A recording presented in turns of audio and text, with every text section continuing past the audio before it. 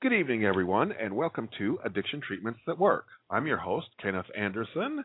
Tonight it is July 11th of 2013, and tonight our guest is Sabrina Fendrick of NORML. She's going to be telling us about that organization. Before we start the show, I'm going to do a little blurb for our website and our book. Our website is hamsnetwork.org. We are a free of charge, a lay-led support group for people who want to make any positive change in their drinking habits, from safer drinking to reduced drinking to quitting altogether. Our book is called How to Change Your Drinking, A Harm Reduction Guide to Alcohol. It's available from Amazon. For more information, go to hamsnetwork.org/book. Our guest, Sabrina Fendrick, is with us right now. How are you doing this evening, Sabrina? I'm well. Thank you so much for having me. Well, thanks for being on the show. Tell me, what is NORML? What does NORML stand for? That's an acronym. NORML is the National Organization for the Reform of Marijuana Laws. It was founded in 1970 by Keith Stroup, who still works with us to this day. And it is a marijuana consumer and law reform advocacy group that works to defend consumer rights, to change the laws so that people are no longer getting arrested for doing something that's safer than drinking, for example, and to support current victims, people who have been arrested and who are subject to the criminal justice system. Mm-hmm. Do you work with any of the other organizations out there, like Drug Policy Alliance or Students for Sensible Drug Policy, any of those? Oh, yeah, definitely. We work together all the time. Should I expand? Yeah, you can expand on that, please. Oh, okay. Well, for example, there's a working coalition among all of the groups, those that you just mentioned, on the Hill to kind of have a continual education given to the legislators and representatives to try to push reform on the Hill among Congress. That's obviously going to be a difficult step, but that is one example of where we're working together. The program that we run, which is called Sister to Sister, is a joint mentorship program with Students for Sensible Drug Policy, where we meet up with them and try to connect their younger female activists that are in college or getting out of college with the older, more seasoned activists that tend to make up the NORML contingency. And just so they can mentor each other, the seasoned ones on, their experiences in the field, and hopefully the younger ones on technology and social media. That's the hope behind that. Okay. Well, recently we saw legalization take place in Washington State and Colorado, I believe. What do you think is going to happen next now? Oh, well, it was very exciting to see that, first of all. And as of right now, both states are moving forward with implementing regulations and, have consistently been waiting for the federal government to respond, although Eric Holder hasn't given any kind of official answer one way or the other. So they're just moving along with what the voters voted for. And it's going to be interesting to see. I think it's going to turn out to be really good for the state economically and in terms of public safety, in terms of cost savings, job creation. I think people are going to see that, our 70 years of prohibition was one of the worst mistakes in our country's history. Top three. Well, prohibition is just not a good idea. I mean, we've seen it over and over and over again. It didn't work with alcohol. It's been a horrible failure with the war on drugs that has not given any reduction in drug use and no positive results, just negatives. And, of course, we see the examples of Portugal and decriminalization, and that's really made things a lot better. So it's not just that, but, the federal government doesn't have the authority to prohibit something like marijuana without a constitutional amendment. I don't know if you've ever gotten into this. I get into this a lot because, Alcohol prohibition, we did it legally. We had the amendment to do the prohibition. We repealed the amendment. But with marijuana, they said, well, we don't need that because we don't like it, so we're going to push it through. But the 10th Amendment does not grant that power to the federal government. Well, I think it's debatable depending on who you ask, and this is it's a fascinating look into our democracy and where powers lie and for what purpose. Because, yeah, marijuana prohibition, unlike alcohol prohibition, it was the actual period in time when it began was done in a very sneaky, very unofficial way. And essentially what built up into was that they just added it to the Controlled Substances Act. Which forbids them from doing any research, any kind of reform, experimentation, anything. They just say, Schedule 1, heroin, a couple other drugs saying there's no medical need or no proof of medical use, high level for addiction, and therefore nothing can happen on the state level, and no research can be conducted into its benefits because it has none. And that's how they're able to get away with it. And I have heard more and more talk about a constitutional amendment. I haven't discussed it with our legal counsel yet, but I might actually at the meeting I'm going to. There's a constitutional lawyer, so maybe I'll ask him. But that just sounds, right now I think we're just trying to get a significant number of congressional representatives to at least acknowledge that marijuana prohibition has been a failure. So either way, it's going to be a tough sell in the short term. So, but in the way we're going, and just kind of like with parts of alcohol prohibition, when they didn't repeal it, they didn't repeal the amendment until several states had already ignored that federal amendment and basically stopped enforcing prohibition and reinstituted regulatory programs. So in that case, I mean, if each state keeps going in that direction, we had 2 in 2012, hopefully have 4 to 6 in 2016, and then so on and so on. It's a toss-up between which could happen first on on the state level or on the federal level. But either way, I don't think it's too far off. Well, it's not that we need an amendment to legalize cannabis. It's that the federal laws that make cannabis and opiates and cocaine, they're all unconstitutional. Sorry, this is one of my favorite topics. I'm going to go into a little bit. But, we don't have federal driver's licenses. Why do we have state driver's licenses? Because the federal government doesn't have power under the Constitution to regulate driving an automobile. The 10th Amendment says any power not explicitly given to the federal government by the Constitution is reserved for the states or the people. So if you're going to have a marijuana prohibition law, it has to be a state law, or it has to be a constitutional amendment, which requires a 2/3 vote. So a lot of people are advocating for removing those substances from the Controlled Substances Act, or getting rid of the Controlled Substances Act altogether, which seems like doing that would open the doors for what you're talking about. And there's actually some bills that have been introduced by Jared Polis and Earl Blumenauer out of Portland and Colorado to do exactly that. Well, I would to remove it from. I'm sorry?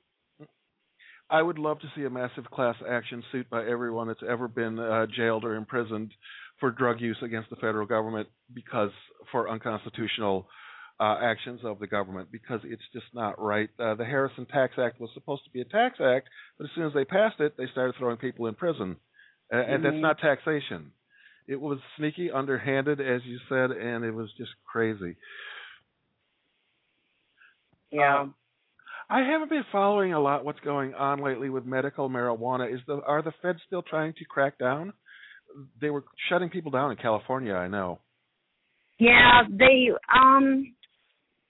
since the election, they've kind of backed off a little bit, but you can tell that there's still inklings. I mean, they're clearly working with the bank the banks are refusing to take any of these dispensaries or medical centers cash for them to, hold in there so they don't have to have hundreds of thousands or tens of thousands of dollars of like actual cash on their person. But because the federal government doesn't recognize them as a business, they are, at the same time as they're not recognizing them as a legitimate business, they're also suing them for not paying federal taxes. Mm-hmm. So they're trying to go about it in a weird way, which is also kind of what happened with alcohol prohibition. That's how they got Al Capone. Yeah, on taxes. Yeah, he didn't pay income tax on any. Well, he obviously had an income the way he was spending money. Yeah. So that's, I think they're going to try to be less blatant about the way that they go about attacking the medical marijuana programs. And I think they're also holding out to see what's going to happen in their federal states because, they could just wait for these businesses, these state-sanctioned businesses, specifically growing operations and distribution operations to, build up their products, start working and then lay the hammer down on all of them for federal cultivation and distribution charges, which would be huge. And that's what I've heard some people say they're waiting for. Others say they're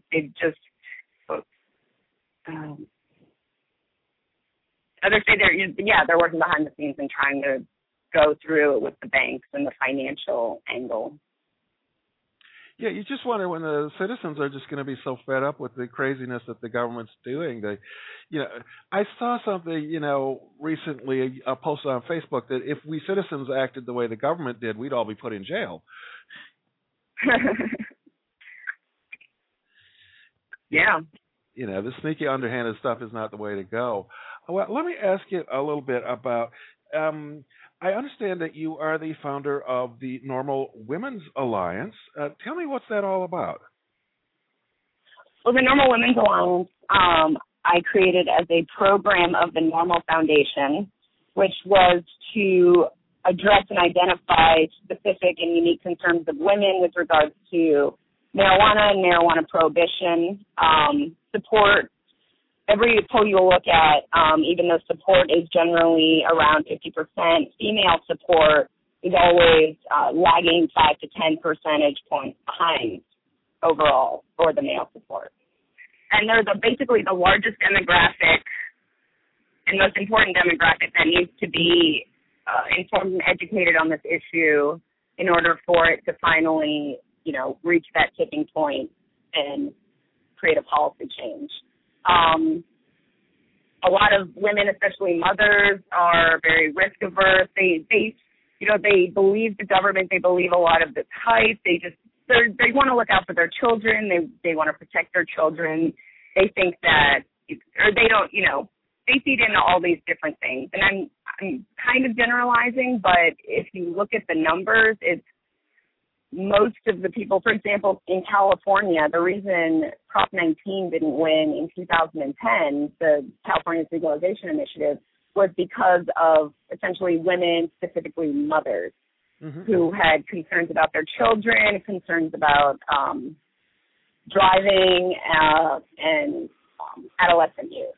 So in terms of the Women's Alliance was made to address those concerns specifically and have that message given through the vehicle of other women.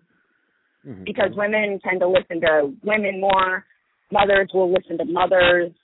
It's just kind of bringing the mission and the argument to them on their turf, on our turf. Well, I mean, it's the feeling, the sentiment is very understandable that you don't want your child exposed to, you don't want your child exposed to drugs or alcohol at a young age. Absolutely. But then we get the reality that it's a lot easier for kids to get marijuana than it is to get alcohol because alcohol is regulated. Yep, exactly. Or cigarettes. Absolutely. Oh, yeah. But marijuana, the best place to get it, I guess, is to go to the school. Right, exactly, yeah. Kids have an easier time getting marijuana than their parents, which is ridiculous. And alcohol and tobacco that are legalized and regulated, including the marketing, is the lowest among teenagers it's ever been since the SAMHSA study has been conducted, which is like 20 or 30 years. Like historical lows. Well, I wonder if I know in my generation it's currently very not cool at all to smoke cigarettes. I wonder if that's true with the young generation too, that that's not a cool thing to do. As far as I've been seeing from what the studies have shown, that is exactly correct. I mean, these regulations on advertising to kids, candy cigarettes, showing cigarette smoking in movies, that's not allowed anymore. Or I think it gives it an R rating. There's all kinds of advertising restrictions that have been used and obviously worked in minimizing adolescent use rates, which is exactly the same argument I bring to marijuana. If we legalize it, we can restrict the advertising, any of the advertising towards children, but also promote responsible use. Responsible use for adults. I mean, you do still see ads for alcohol, but at the bottom they always say, please drive responsibly. It's exactly the same thing. Well, speaking of alcohol, that gets to one of my concerns now. Our organization is one that supports, for many people, cannabis substitution is a good solution for alcohol problems with people with severe dependence on alcohol, who have lots of withdrawal when they drink, or people who get into fights a lot. We are very supportive of some people using cannabis substitution and stopping drinking that way. And I assume you're familiar with Amanda Ryman's research? I believe so. Did it come out a couple of years ago? Yeah, she's at Berkeley, and she's studied. Yes, Amanda Ryman. Yes. She studied the cannabis substitution for drug and alcohol addictions, and for many people, it's very successful. I know people personally that have told me that. And even I believe Harborside Health Center in California, they even have a group for, I guess it's AA patients that use marijuana to substitute from alcohol. Oh yeah, Amanda was talking about that when she was on the show, that they had to set up a special group for people that wanted to do the 12 steps but wanted to use medical cannabis because, well, AA's been anti-medication on lots of medications, not just medical marijuana. They used to tell people to go off their blood pressure medications because they were making them high. But well, that's wow, yeah. That was a little. And it's really, I mean, that's one of the more emotional parts of this issue for me personally. I've had some personal people in my life that I think would have greatly benefited from being able to use marijuana to as a substitute exit drug, if you will, from a harder, some narcotics, pharmaceutical narcotics, other, harder drugs. But it's pretty infuriating that is a healthy, safe alternative to reducing dependence on alcohol and heroin. Oh, yeah. I think the study also showed, Oh, all drugs. Every drug was represented because they were just asking people that came to the dispensaries, have you used this as a substitute for alcohol or any other drug, legal or illicit? And, just they gathered the replies. And people on every substance imaginable said, who were having problems with that substance, said, I've used this. I've used this to substitute, and it's been very helpful. And at this point, I always have to talk about my own experience because I don't smoke cannabis. I haven't smoked cannabis in decades. It gives me severe depression when I try to smoke it. It's not my drug of choice, and it's something I actually need to avoid because it has terrible effects on me. So I don't advocate it because I want to smoke cannabis instead of drink alcohol, but because I have known many people that when they've had access to cannabis, and they've had severe alcohol problems, and they've had access to cannabis, they can smoke that instead, and they don't want to drink at all. Well, that makes you an even greater resource and to speak out on this issue. Yeah, we need more abstainers, if you will, to come out and support this for that exact reason. Everybody. You don't have to support this issue because you smoke marijuana. You can support this issue because it's the right side to be on, because it's the right issue of the day, and I appreciate that. Yeah, because it's a good idea. It makes sense. It's taxable. It could help, boost the economy. Any way you look at it, it's a win situation. And actually, even not just with cannabis alone, with all substances that are currently illegal, they can either be medicalized, available by prescription, or legalized. We've seen great success with the heroin maintenance programs in Switzerland. People get their heroin by prescription, and they don't have to break the law to get it anymore. There's huge drops in crime. The whole harm reduction. It's all about harm reduction. Absolutely. And prohibition just doesn't work. Not for anything. Some things may need a prescription, but throwing people in prison, that's no answer. That doesn't help anybody, especially the addicts. Especially. And we have a huge prison population. What is it now? Oh yeah. Well, they're one of the strongest lobbyists to keep marijuana illegal, the prison industry. There's a lot of people that make a lot of money off of marijuana being illegal, and they're a hard bunch to go up against when they're billion-dollar industries. Well, urine testing. Yeah, the Drug Enforcement Agency, the DEA, and the drug dealers, they both have the same interest. They both want to keep it illegal because it keeps them both employed and gives them both a living. And they give grants. Police officers and law enforcement agencies, actually local law enforcement agencies, get grants from the federal government based on the number of drug arrests they do every year.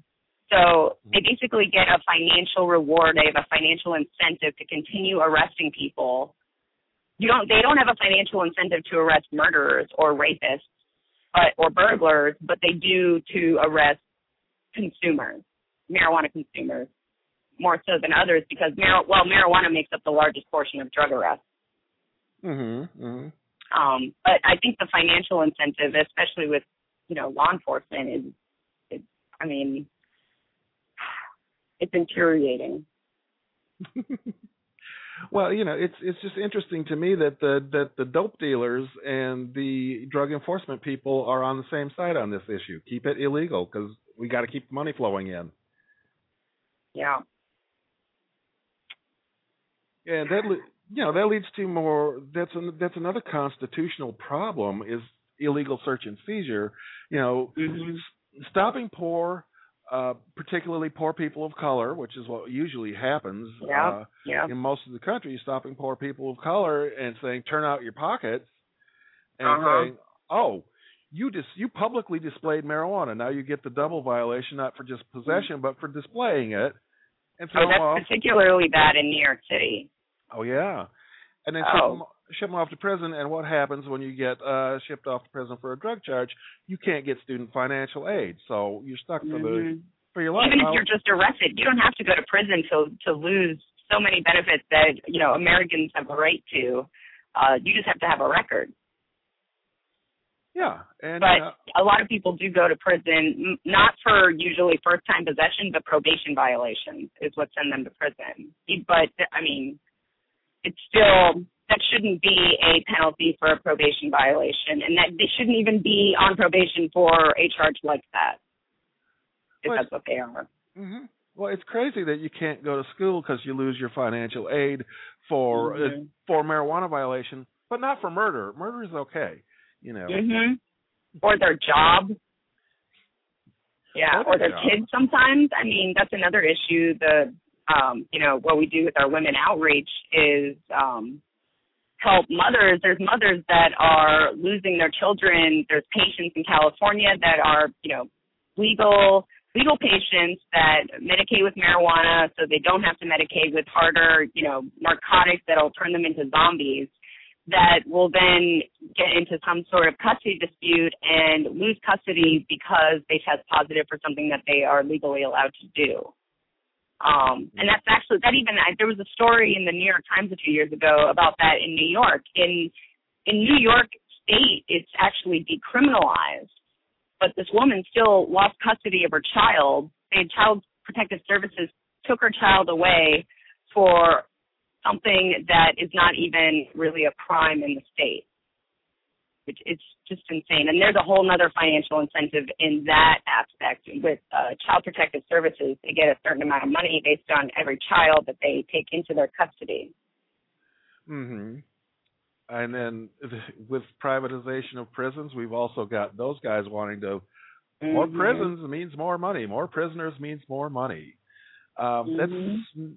We need to make the financial incentive to have less prisoners. Yeah. We need we need a financial incentive to help people, get jobs, get employment, help them, if you have committed some misdemeanor or some small crime, putting you in prison is not the way to reform people. The way, you need to help make social changes in that person's life so that they can have a proper life that they don't have to commit a crime in. Exactly. And it shouldn't even be a crime. And as you know, you seem to research the history. The whole reason that it was made illegal was based on racial fears. Oh, absolutely. Because they couldn't arrest people for their skin color. They would arrest them for a habit that is more prevalent among, that particular group of the population. So that's another way to, criminalizing an activity that particular population engages in, regardless of the fact that there are no victims when it comes to that particular activity, is just another way that they are, hurting society, moving millions of people into the criminal justice system. We have 2% of the world's population, and we imprison 25% of the world's prisoners. Mm-hmm. We have more people in prison now than the peak of apartheid in South Africa.